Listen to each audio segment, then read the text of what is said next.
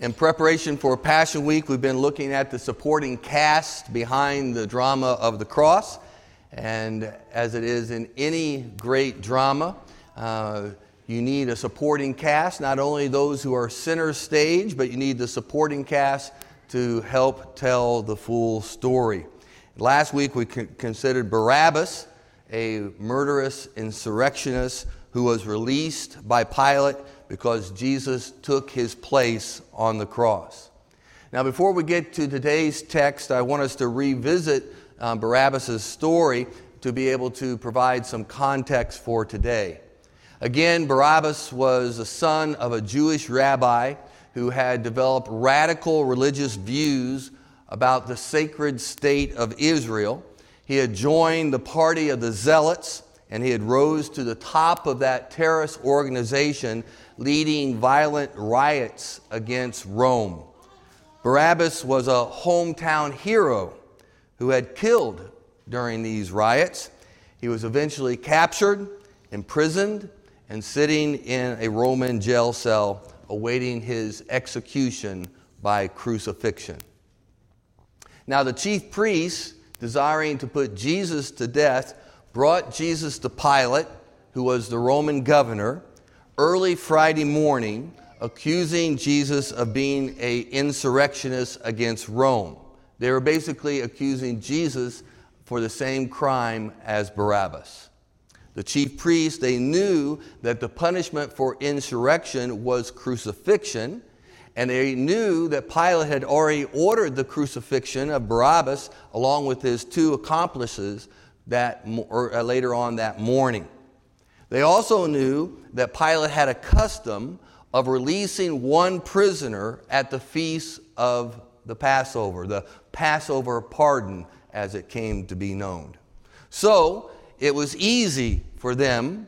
Basically, they were saying to Pilate, "Give us our hero, and you take this heretic." Now, the problem was that Pilate believed Jesus to be innocent of all of these charges.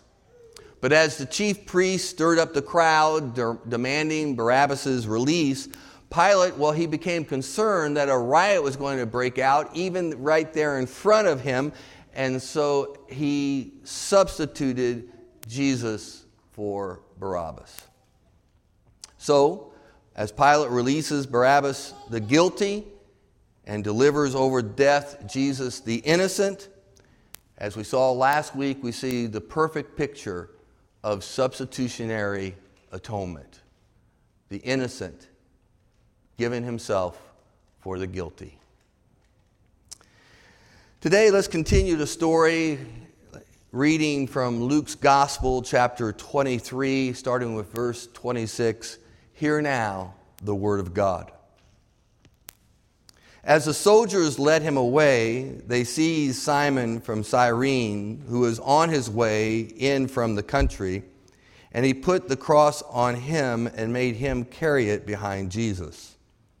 A large number of people followed him, including women who mourned and wailed for him. Two other men, both criminals, were also led out with him to be executed.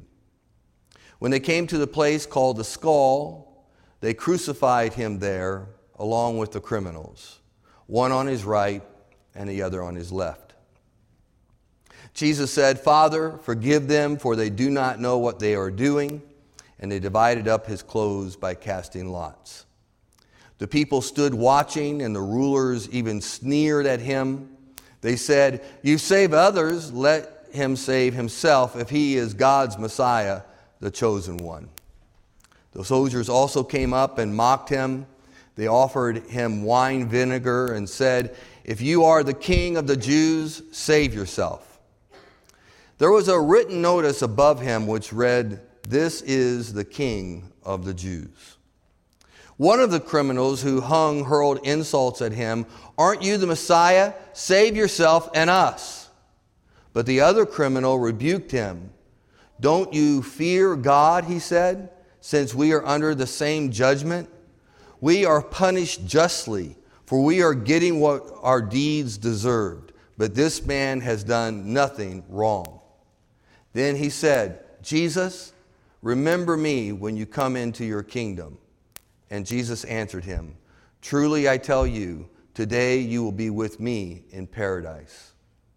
It was now about noon, and darkness covered the whole land until 3 p.m, for the sun stopped shining, and the curtain of the temple was torn in two. Jesus called out with a loud voice, "Father, into your hands I commit my spirit." When he said this, he breathed his last. And the centurion, seeing what had happened, praised God and said, "Surely this was a righteous man." That finishes the reading of God's holy and inspired word. Amen. Now, there are so many aspects of this story that could be preached on, but this morning I want us to focus our attention primarily on the criminal on the cross. Now, many times this man is identified as the thief on the cross, but this title is a little misleading. Common everyday thieves were not sentenced to the death penalty. They were just sentenced to serve time in jail. But insurgents, rebels, insurrectionists, terrorists, well, they were sentenced to death by crucifixion. And these two other men, well, they were hardcore criminals, just like Barabbas. Now, the Romans used crucifixion for the most serious criminals, because to be crucified, as some have written, is to suffer 1,000 deaths in one death.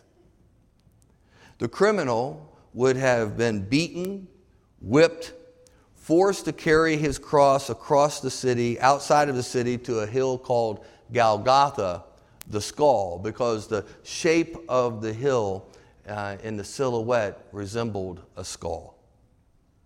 The victim would lie down with his back on the wooden beam, and 7-inch nails would be driven through the wrist bones so to support his body weight. The nail would sever the median nerve, which would not only cause immense pain, but would cause the hands to become paralyzed. The feet were nailed to the cross as well, so that the knees would be bent at about a 45-degree angle. The victim nailed to the cross, the soldiers then would lift up the cross into an upright position, and the cross would be dropped into a hole prepared for it, and would cause a jolt upon the victim's body, causing pain throughout. The victim would first use his legs to support his body weight, but then after his legs would give out, the weight would be transferred to his arms, and gradually dragging the shoulders from their sockets. The elbows and wrists would follow a few minutes later, causing the arms to become anywhere from 6 to 7 inches longer than before. The victim would immediately have trouble breathing, forcing him to perpetually be gasping for air. Suffocation would usually follow, or death could also occur due to the loss of bodily fluids or multiple organ failure. Often the victim's legs would be broken just to assure the fact that they were dead. To say the least, death by crucifixion was a torturous death. As the Bible says, "Cursed is everyone who hangs on a tree." But Christ not only suffered the physical agony of crucifixion, but he suffered the full weight of our sin, our guilt, and our shame. And he experienced a complete separation from God the Father as he hung there on the cross. Truly, it's true. The one who knew no sin took our sin upon himself. He was pierced for our transgressions. He was crushed for our iniquities. Upon him was the chastisement that brought us peace, and with his wounds we are healed. Amen? He humbled himself by becoming obedient to the point of death, even death on a cross. Christ established peace between God and sinful people through the blood that he shed on the cross. The cross of Christ is the only basis of union between God and sinful humanity. Without the cross, no union. But the scripture tells us that the cross of Christ was divinely planned. The Bible tells us that God in his infinite wisdom had decreed during the second giving of the law in the book of Deuteronomy that anyone who hung on the cross is cursed. So if Christ was going to take our curse upon himself, then he must suffer a death of the cursed. We deserve the death of the cross. Therefore, Christ was crucified on the cross. As Dr. John Murray writes, there were no lower depths possible. There were no lower depths possible. Christ went to the extreme level. You see, nothing less could save us. Christ had to be crucified on the cross. The Apostle Paul makes it clear that the cross was divinely appointed in his first sermon on the day of Pentecost, when he said, "This man, delivered over by the predetermined plan and foreknowledge of God, you nailed to a cross by the hands of godless men and put him to death." See, the cross of Christ, it reveals the character of God. For in it, we see God's love for sinners. That Christ would go to the lowest depths possible. He would take the curse upon himself. But we also see that God's divine justice is satisfied. Christ willingly obeyed the Father, doing all things to secure our salvation.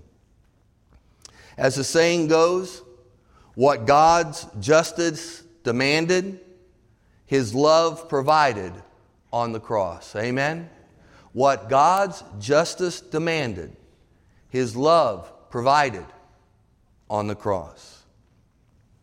You think of all the symbols that the church could have chosen throughout the ages to be able to be the symbol of the Church of Jesus Christ. Could have been the dove. Could have been a heart. It could have just been a sun showing great light. Of all the symbols that the church could have chosen to be the symbol of Christianity, it was the cross. The most torturous death possible.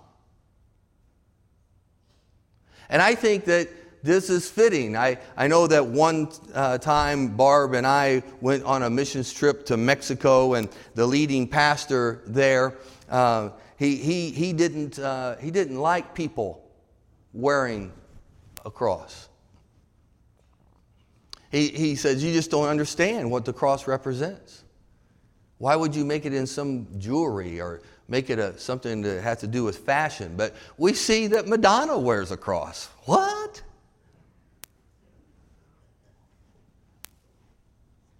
We see it being proclaimed in fashion in an outrageous way trying to show some beauty around it. I think that maybe we've forgotten what the cross represents.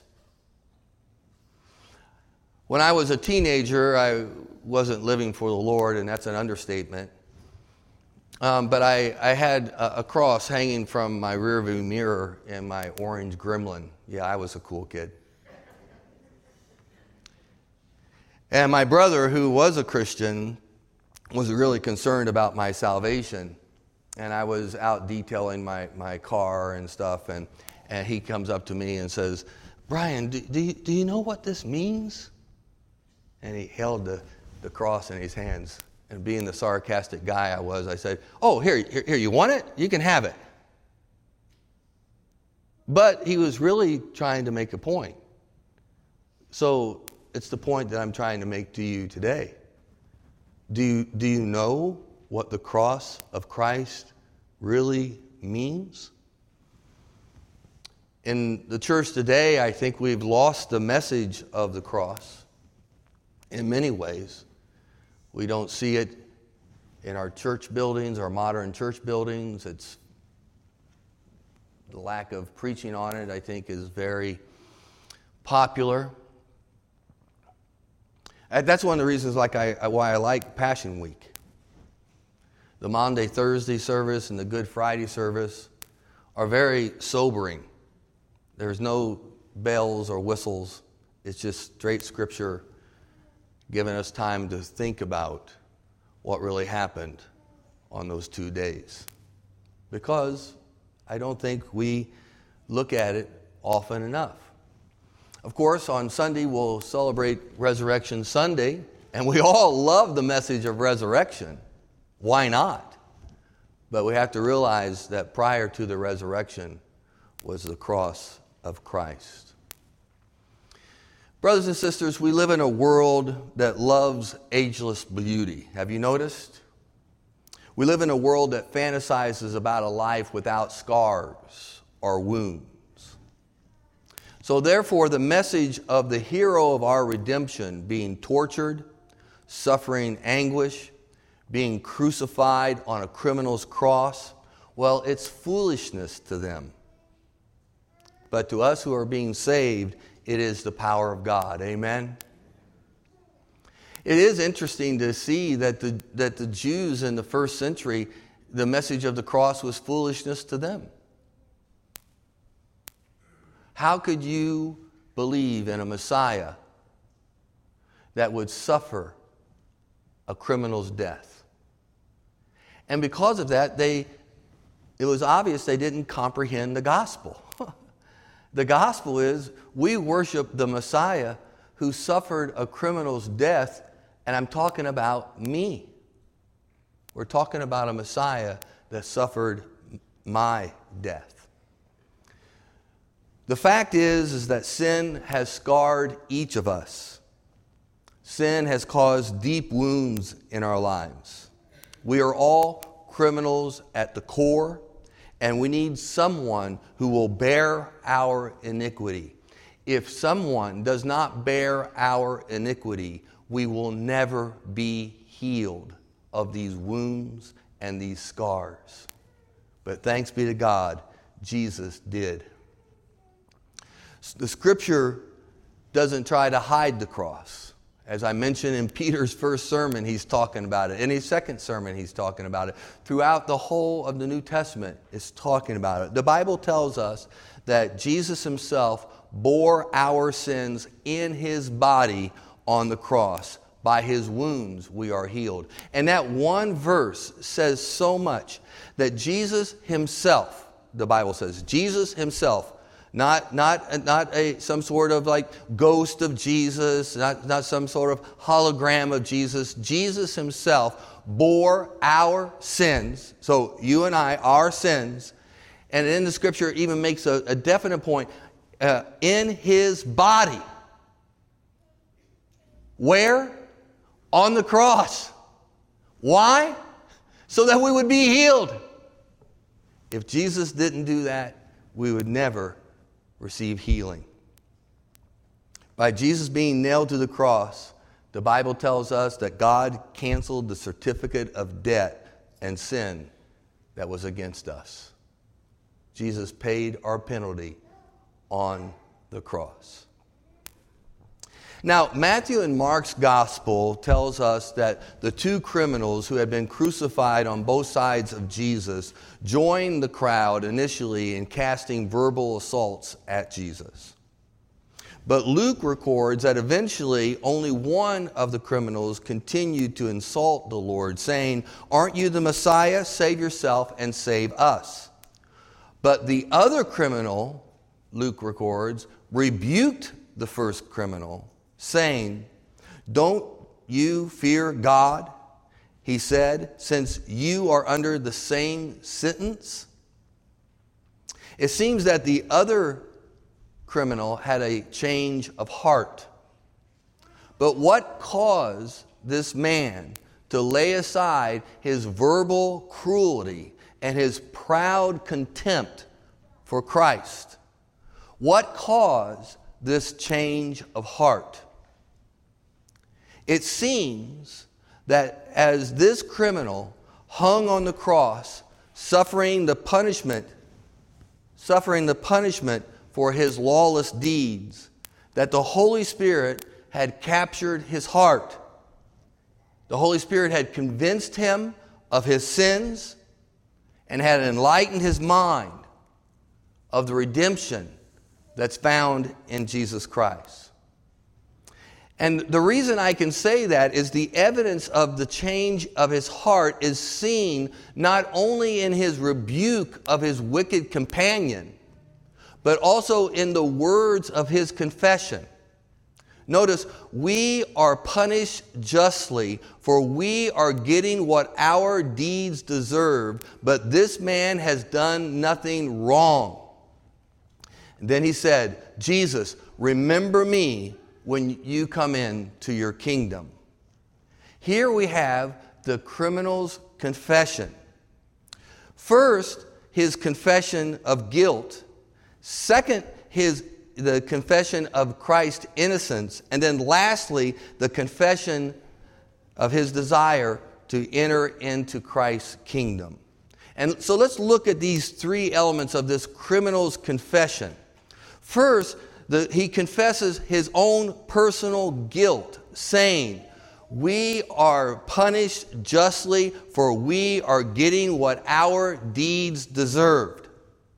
Now, back in 2002, someone shared with me 4 basic elements of true confession. And the first one is address everyone involved. And here in the criminal's confession, we see the word "we."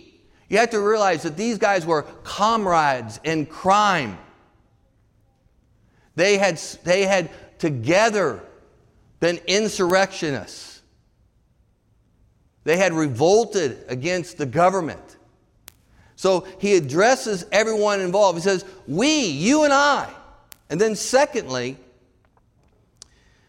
avoid if, but, and maybe. Don't make excuses.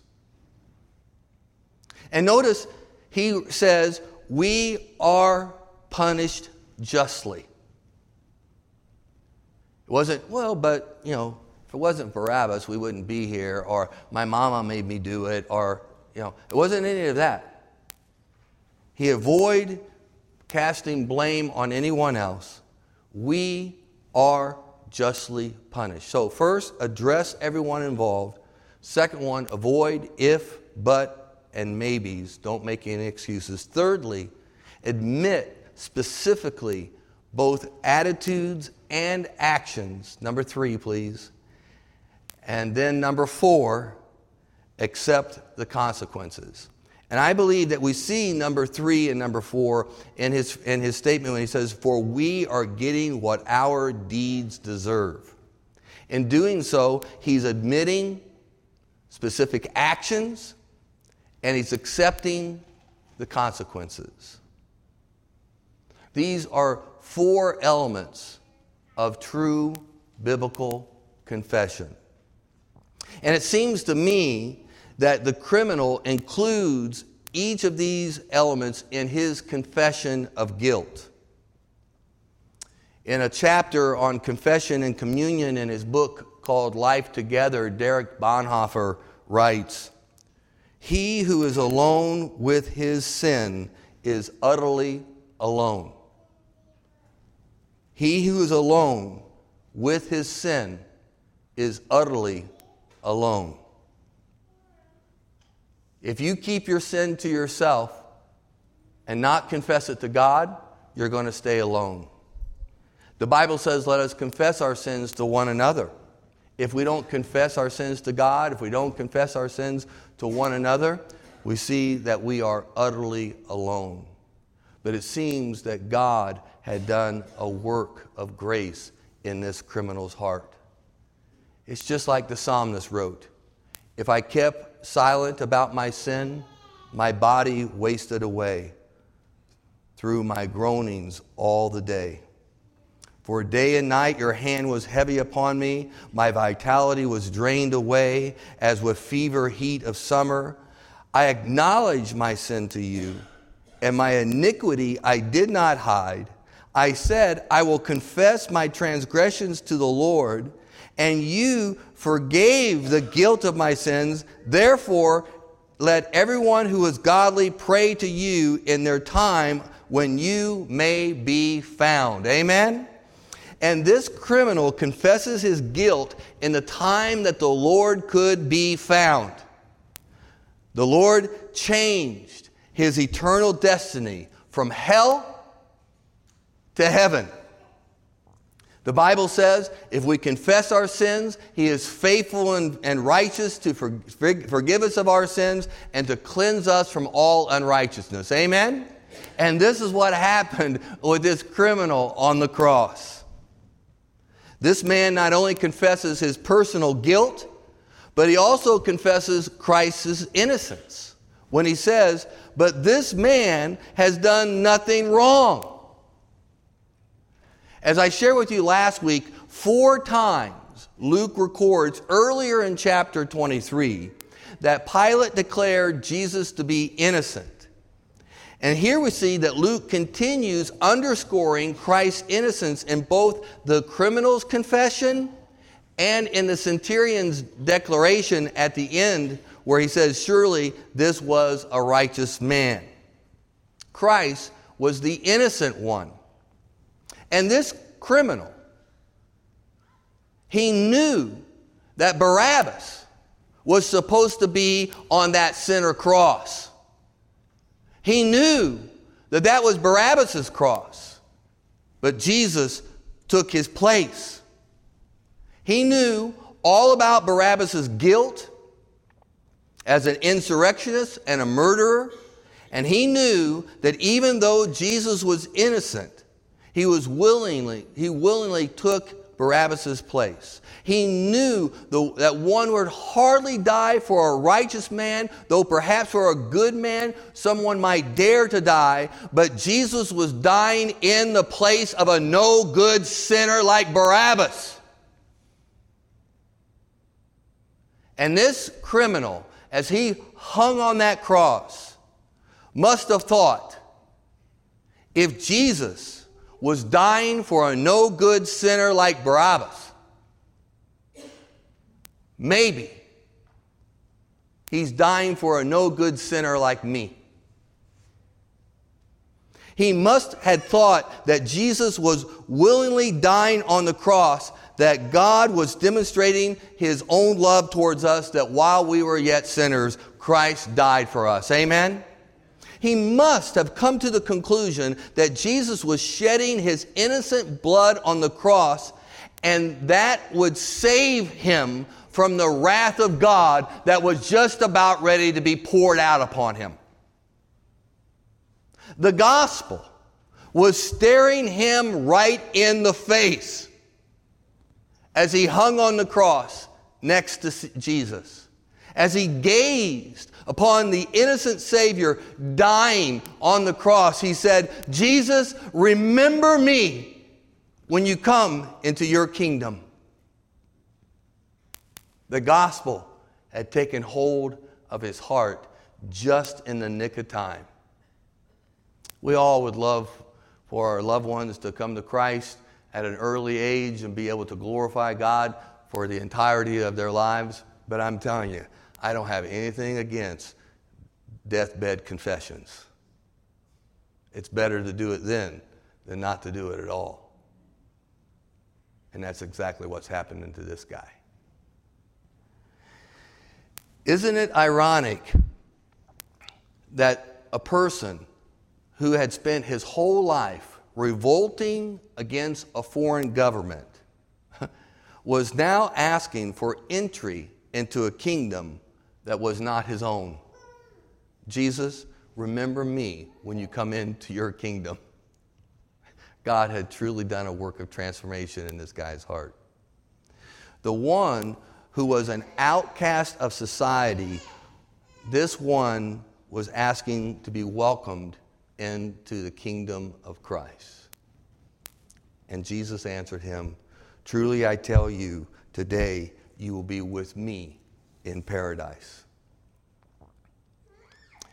I want you to think that Jesus began his earthly ministry preaching the gospel in Galilee, saying these words, the time is fulfilled, the kingdom of God is at hand, repent and believe in the gospel.